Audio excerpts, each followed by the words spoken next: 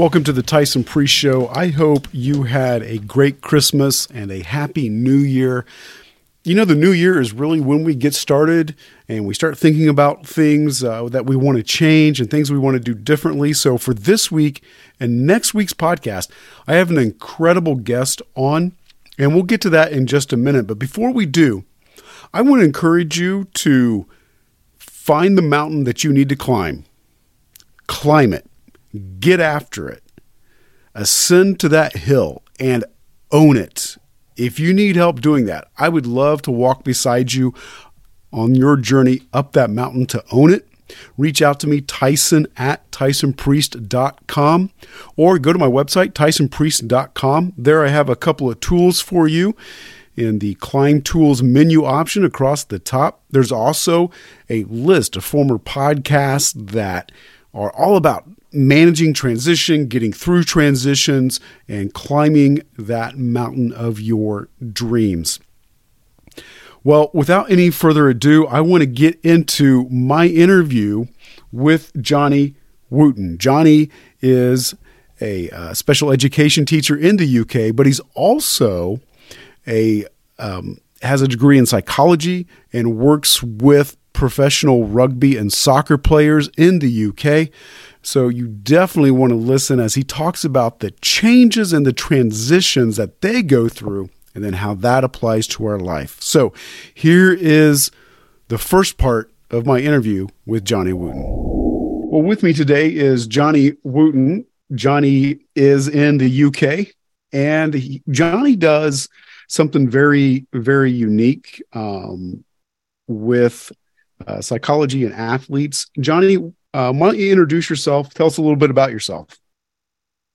Yeah, my name's Jonny Wootton. I run a company which I'm trying to launch as well in America. It's doing well in the UK at the moment. It's called Strong Minds International.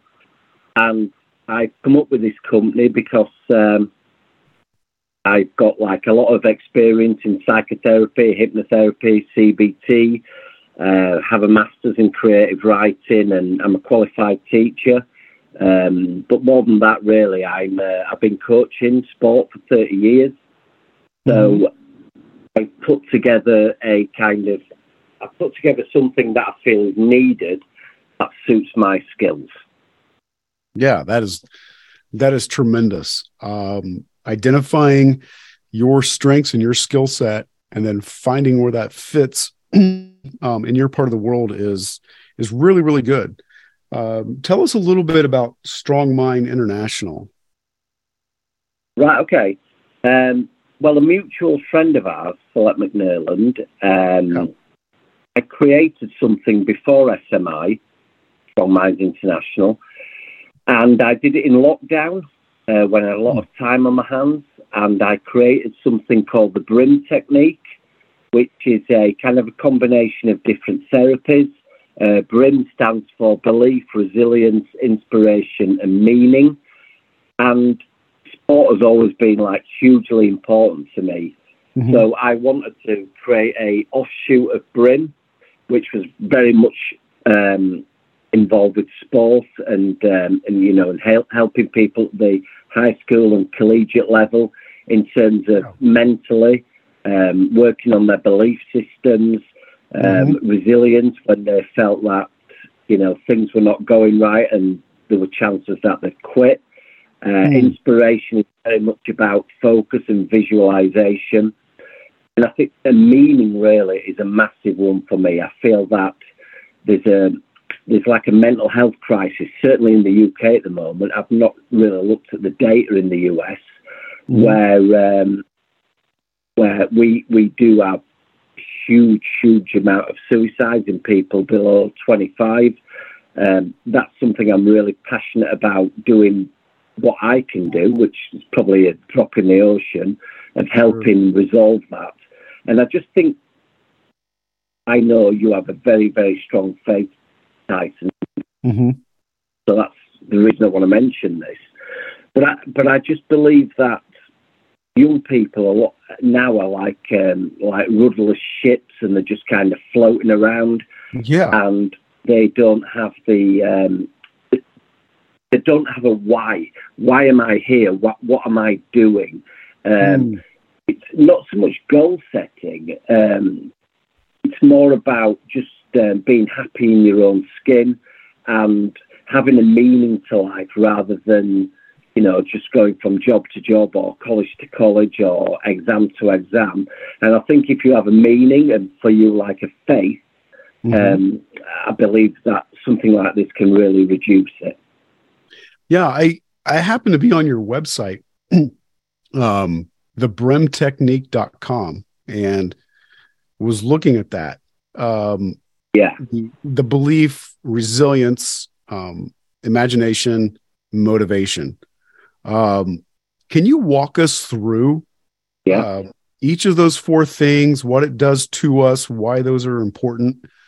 I think our listeners would like to hear that. Right. Well, okay. Funny thing is, Tyson, I went into a school to deliver a talk and I said, what are your beliefs? A lot of people will be thinking straight away that it was maybe a religious question. Sure. But I'm talking more about limiting beliefs. About, if you said to somebody who'd only ever run 4 minutes and 1 second for a mile, that they could run under a mile, sometimes, or under 4 minutes, sometimes there's a deep-rooted thing that it's not possible because somebody's not done it before. So, in changing somebody's belief system is about getting them to unconsciously and consciously realise that they are capable and that, good things can be achieved. And it's just amazing, even if you have a conversation with somebody, it's amazing how limiting their beliefs are. And it could be as simple as, I believe it's going to rain today. I saw one magpie today, so I believe superstitiously that I'm going to have a bad day. With beliefs, looking a little bit deeper into systems, let's look at sport now.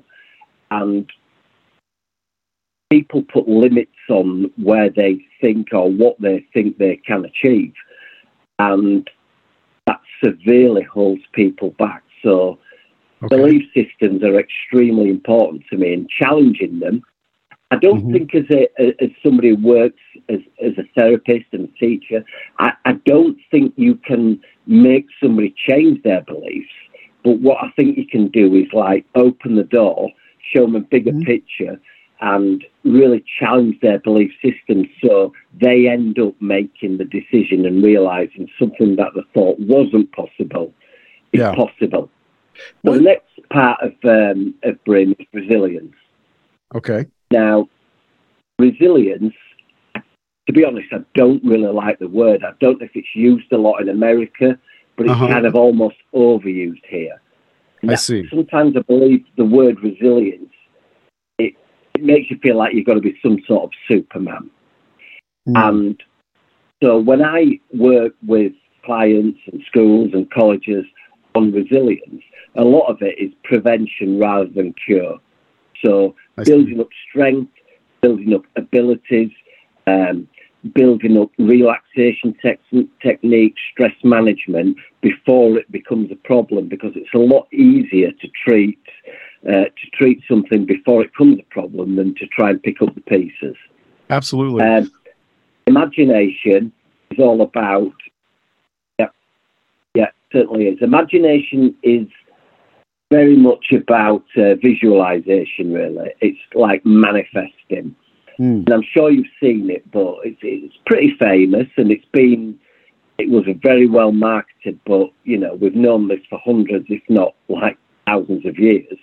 If you'd seen The Secret or read the book The Secret. And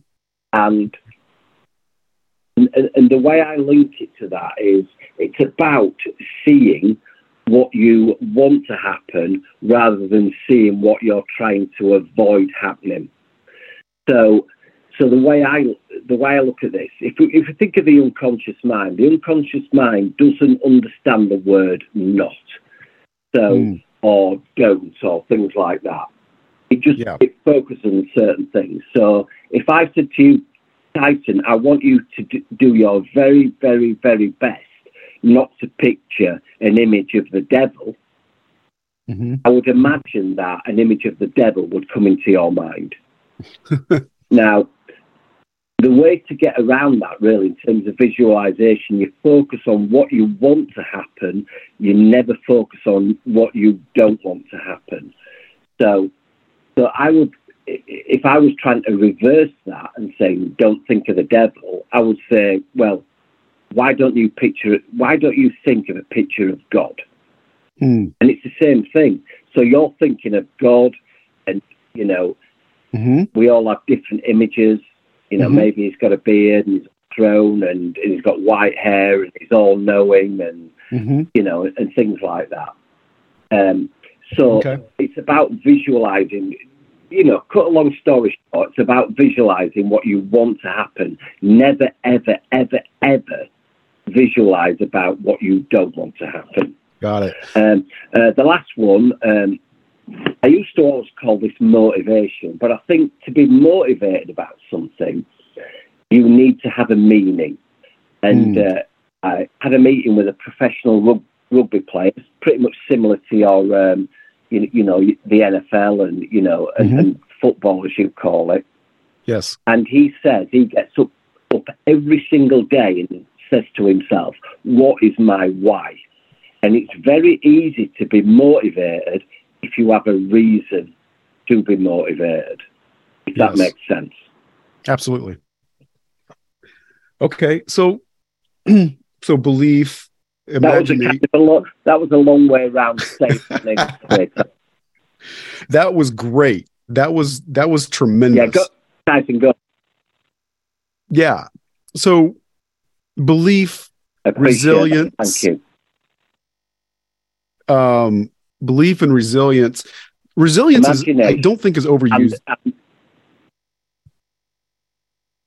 Yeah, I don't think that resilience is overused in the United States. I think that it's something that we need more of here in the States.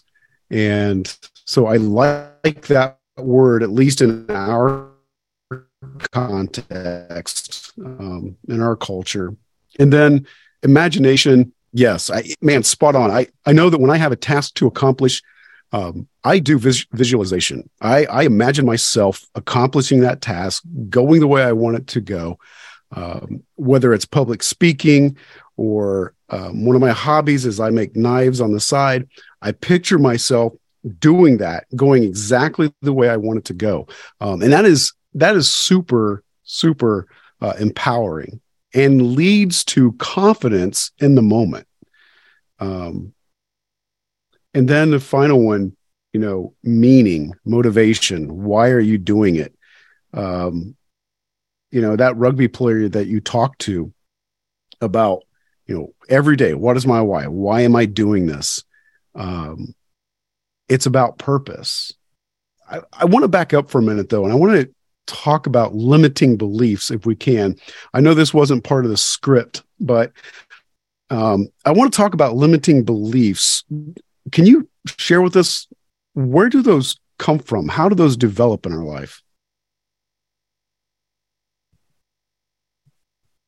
What I think, Tyson, is we think everything is impossible until it happens. And we do have pioneers that make it happen. So somebody will cross the threshold. So, for instance, we never imagined walking on the moon until Neil Armstrong did it.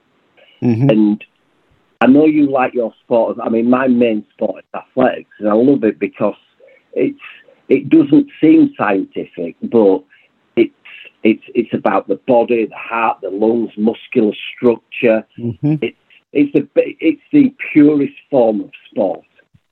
And in the 1950s, Roger Bannister was the first man to run a sub 4-minute mile. But for about 15 years up to that time, nobody could run under the 4-minute barrier because deep in their psyche, it was seen as impossible. And then, so that went on for like 15 years or so. And then Roger Bannister broke the threshold. And then within a couple of years of that, about 15 people had broken the 4-minute mile. Wow. So they'd seen it as being done. So they thought, right, well, this is achievable. So it's a little bit what you just said about your visualization. Right, the unconscious mind doesn't know the difference between something that's real or is imagined. So if you're meditating, if you're doing some self-hypnosis and you're working on this, what you're doing is, so you saying you like to make knives, you're seeing the task as being completed, and your mind, all you have to do is associate what you see in your mind with a feeling. So you're seeing sharpening the knife right at the end and kind of things like that. Now, you have to associate it with a feeling. So you would you think of a feeling that kind of creates an emotion, and this really makes it stick in the unconscious mind. So once you've finished doing the knife, if you feel kind of proud of what you've done, it's a lot easier to take that information in, and it's a lot easier for it to become embedded in your subconscious mind. It works. I mean, I remember when I first started to work on this kind of thing, what I used to do in the past is I'd go to like a supermarket, as you'd say, like like a big store or something like that. Sure. And I always used to dread being no parking spots or a parking spot nowhere near the entrance. So what I used to think about is I used to imagine pulling into the supermarket and finding a spot really easily, plenty of gaps. You can open the doors, you can open like the boot or trunk, as you would say. And I used to imagine it in clear detail. And I would also add to it how good I felt that, I was lucky enough to find a spot so close. And what started to happen, it didn't happen straight away. I mean, we're talking about the law of the seed now. Some people think, right, today I'm going to start to think positive, but it takes time. If you want to, grow a plant and you put some seeds in and water it once and say, well, there was no plant, so I'm going to give up on it. You've got to keep watering it and giving it sunlight and nurturing it and things like that. And within maybe a month, 6 weeks, every time I went into a car park, there's a parking spot there. I mean, it sounds almost unbelievable. I expected it to be there. I saw it there, and I found the parking spot all the time. I do that all the time now. I never, ever struggle parking. Wow. It's not maybe not the best example. That is a tremendous point, tremendous analogy, and to go with that point. I think I read someplace, and you might be able to confirm this.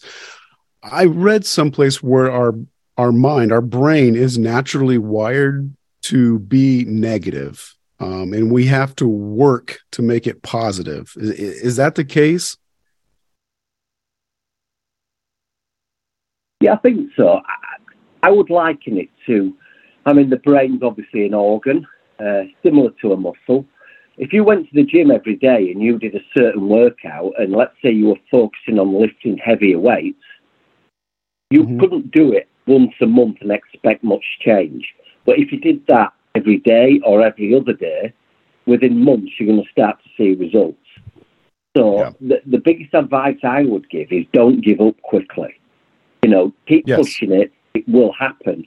And I think we do get, I mean, you may be listening to this podcast, but, in fact, I'll say a member of my family kind of expects the worst. And all they seem to get is bad luck. And, I've tried to kind of talk them through it, but they just feel that they're doomed to have bad luck, almost that being miserable makes them happy. And it's really strange. I've introduced them to books by great author Andrew Matthews, or reading Tony Robbins, or you know, people like that. Yeah. All have very, very similar sort of messages, just kind of packaged up and marketed a little bit different. One thing I would like to kind of point out about this, I think it's a really good point. Along with building up Strong Minds International, I've been a teacher I've had a few different careers, but I've been a qualified teacher for about 10 years now. Okay. And I like to work with children that are challenging. Their backgrounds might have been difficult. They might be in foster care. You know, they might live in a children's home. You know, I don't remember what you call it in America, but it's, you know, being in care, basically. And I had this class. It was a class of boys, and there were 6 of us, and they were constantly talking negative. And I said, right, guys, I want you to come outside, and I'm gonna do a demonstration, and you're all gonna get involved. So we went outside into the into the playground, and there were some football goals, just kind of small goals, only like a couple of meters high. Well, not even that, sort of a meter high. And I said, right, the first thing I want you to do is I want you to put a ball down, and I want you to kick the ball and try and hit the crossbar, you know, the top of the posts. And they all had a go. One person actually hit it. I tried a few times and missed it after that. I said, right, okay, what I want you to do now is we're going to go back in the classroom, and we're all going to focus on every part of, we're going to break it down. So you're putting the ball down, you're imagining that, you're running up to the ball, you can see it clearly. Your foot's making contact with the ball, you can see that clearly, you can feel the ball around your foot. And then you see the ball goes towards the crossbar and it hits it. And we did it again and again and again. And we kind of almost chased away the negativity. So we went out, and there was a big difference. Big difference. So, like, most of the kids that had some form of ability hit the crossbar twice out of 10 times. Before they've got nowhere near it. It's not an easy task.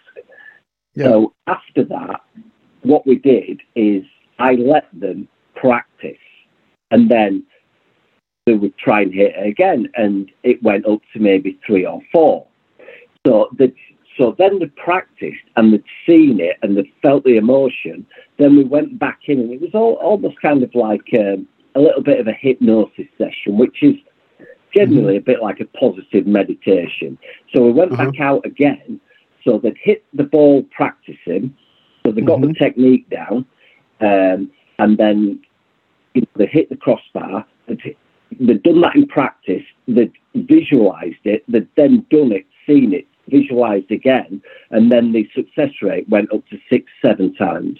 Wow. And they were absolutely mesmerised by it. How is this possible? What we did then, we went into the classroom again, and then we did kind of a session on mental rehearsal, positive thinking, and the kind of attitude in that class really started to change. So when they had, say, a math exam coming up, or an English exam, or history, we would focus on it, and we would I would teach them to see the question, and instead of feeling scared, that they felt, yeah, I've got this. And then things really start to change. I was there like 6-7 months. It was quite a short-term gig. But I've seen some of the boys now are like sort of 18 years old now, and they still mention those kind of sessions that we did. So it's not that I talk about it. I actually put it into practice. Yeah, that's awesome. That's tremendous. I might actually suggest that to my wife. She is a special education teacher, and so I might suggest she try a little experiment. I even know it's Lynn, isn't it? I'm sorry. I remember Select telling me your wife's called Lynn. I remember Select mentioning your wife's called Lynn. Yes. Yep. Yeah. Is it Lynn? That's correct. Right. And I try and have a good memory. It works sometimes. Yeah. But she is always looking for new things to do with her students. Sorry to break you up. Oh, you're fine. You're fine. But she's always looking for things to do with her students. And I'd like to kind of talk about, as people, regardless of where we might live, we're always facing transitions and changes in our life.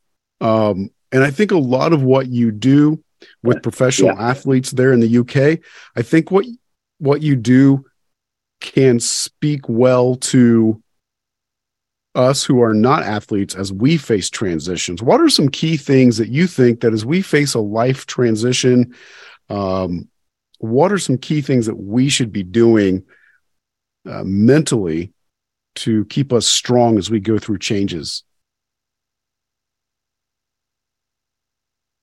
Right. Well, obviously we had a little chat about this, and so I've given it some thought over the last few days.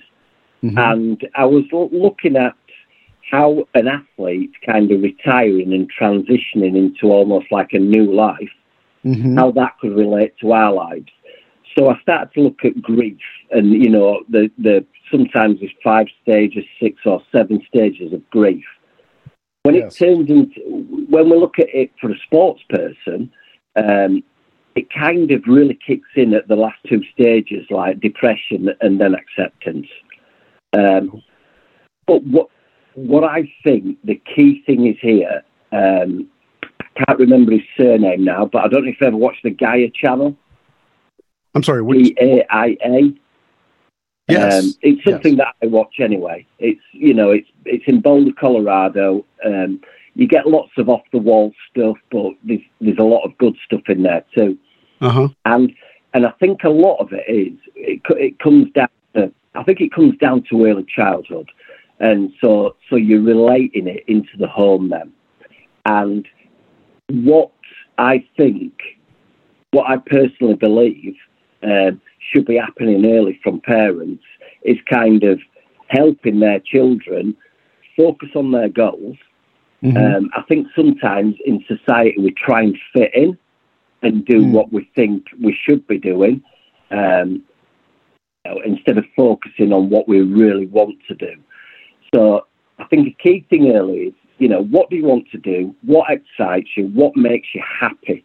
I mean, happiness is very underrated. And who took happiness 101 at school? Well, we certainly don't in England. Yeah, we don't hear either. And, I think a lot of it relates to that. Yeah, well, it should be on the curriculum. So we kind of don't, sometimes I feel as though we're born with, this is my personal opinion, that we're born with a path that we need to take. And I suppose it's a bit like an old friend of mine who decided when he was 30 that he wanted to become a Catholic priest. It'd been there all the time, but he probably didn't think it was the right thing for him to do. So I think he kind of worked in a wood shop, or, he did something very valuable. He did something that he didn't feel was his calling. So let's call it a calling rather than something you want to do. And I think we should be encouraging people to follow the calling. So we should always be like equipping people with a plan B or even a plan C as well.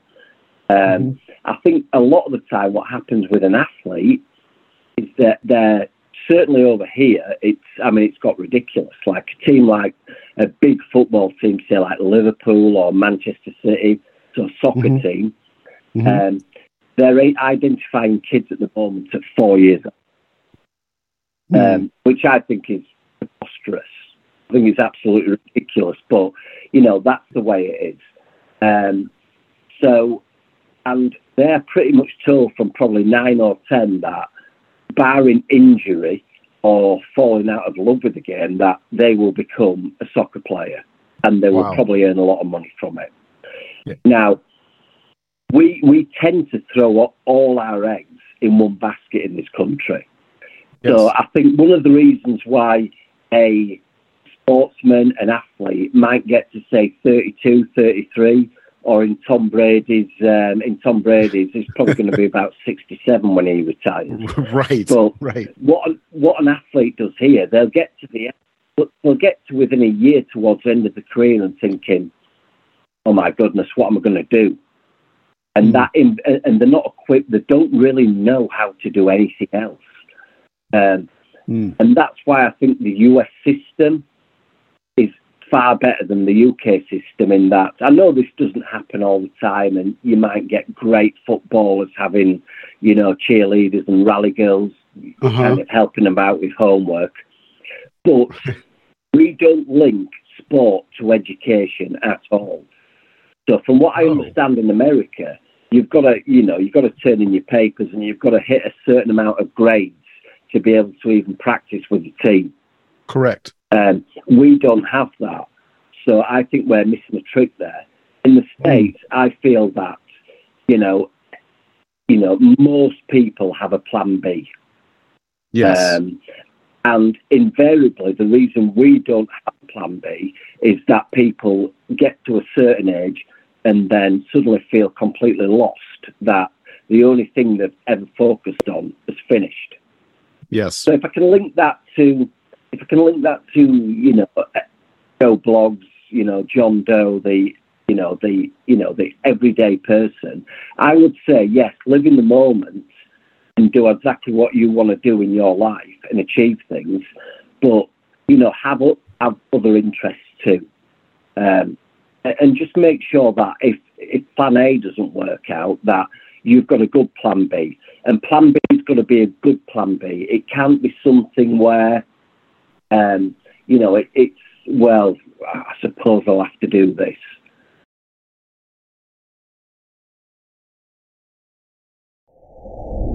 That was a great interview with Jonny Wootton, and I know you are looking forward to the second part of that interview as much as I am next week. But there was something that he talked about in regards to BRIM. BRIM, as we talked about, BRIM is belief, resilience, imagination, and then motivation or meaning. And so when you think about the belief, right, what limiting beliefs do I have? How resilient am I to break through those? And do I imagine or picture myself breaking through those? And really, as he said, your subconscious doesn't know the word no. It just thinks that it can. And through years of negativity, and so we begin to suppress that. And we really have to break through. And then, as he talked about, as he works with professional rugby players, really, what's their meaning every day when we get up? What's my why? Why am I doing this?